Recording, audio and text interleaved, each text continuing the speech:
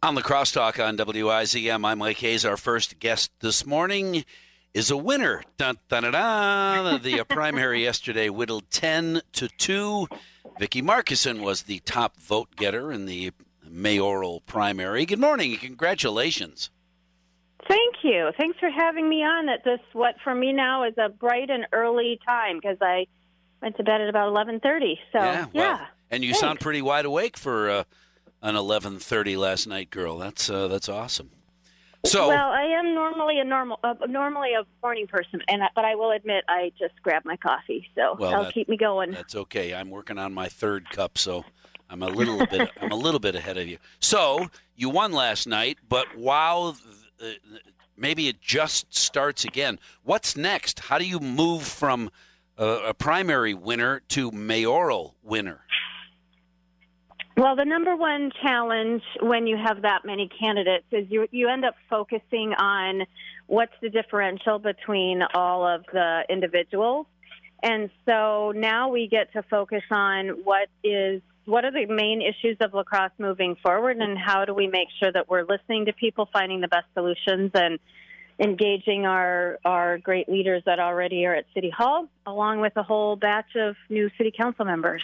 I'm really sad that there were just over 6,000 people who voted. I should say only 6,000 people who voted. And between the top three vote getters, about half of those voters covered you and Mitch and Martin Gall.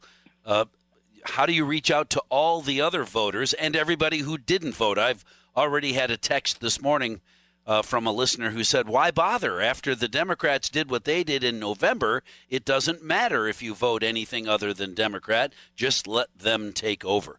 You'll have to fight that issue as well.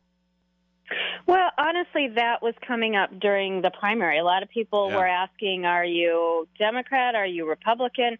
And I think the piece that we have to remember is this is technically a nonpartisan race. It's one of the reasons that I ran for it. Is it's an opportunity for us to think what is in the best interest of La Crosse and to leave a lot of that noise, hopefully, out of the conversation, because our solutions are going to be local. They're going to rely on local people to get us through this, and some of our nonprofits. And so I'm really looking forward to speaking to issues and not to party politics. Right. It's not about the party. It's about what are you going to do for me next?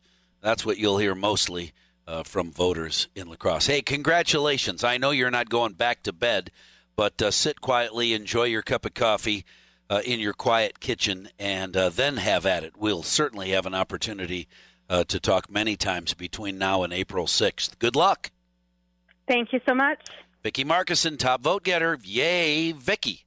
Number one, Mitch Reynolds, a little later, he was number two vote getter in the 10-person primary. Dr. Joe Heim, it's not. Thanks very much for talking with me this morning. I should pretend a little bit that we're just saying hi, even though we already did that, so people don't think I'm being rude. Just over 6,000 voters in a community of over 50,000 people. Yee! I was disappointed with that tiny little number of voters. Well, combination of the cold certainly would keep a lot of people away, even though you're not going to be waiting outside. You still have to go out to do this. Yeah. And the fact that they had 10 candidates to wade through, that's a load for a lot of voters. You know, if you really want to pay attention, you got to do a lot of reading. I thought that both WIZM did a lot of help in identifying issues and introducing the candidates. And I think the La Crosse Tribune ran this very extensive series on issues, and the combination, I think, at least got the message out there. But 10 people, it's just a lot for the average voter to wait out. Well, and you just heard Vicki Markussen say that her moving forward, she will focus on issues because it's not a partisan. It's not supposed to be a partisan. You're not supposed to be a Democrat mayor or a Republican mayor. You're supposed to be a mayor for all the people. How does any candidate do that? Is that a fine line? Is that a razor's edge you walk? Well, I think it's very possible, Mike. I don't think either of these are heavily political people in the sense that, I was kind of looking at some of the candidates had political backgrounds. Some had business backgrounds. For example, Vicki Burke has a business background. and some had a media background, as you know, Mitch Reynolds. So you've got people running that are not necessarily political people. They obviously are aware of politics, and they know the issues.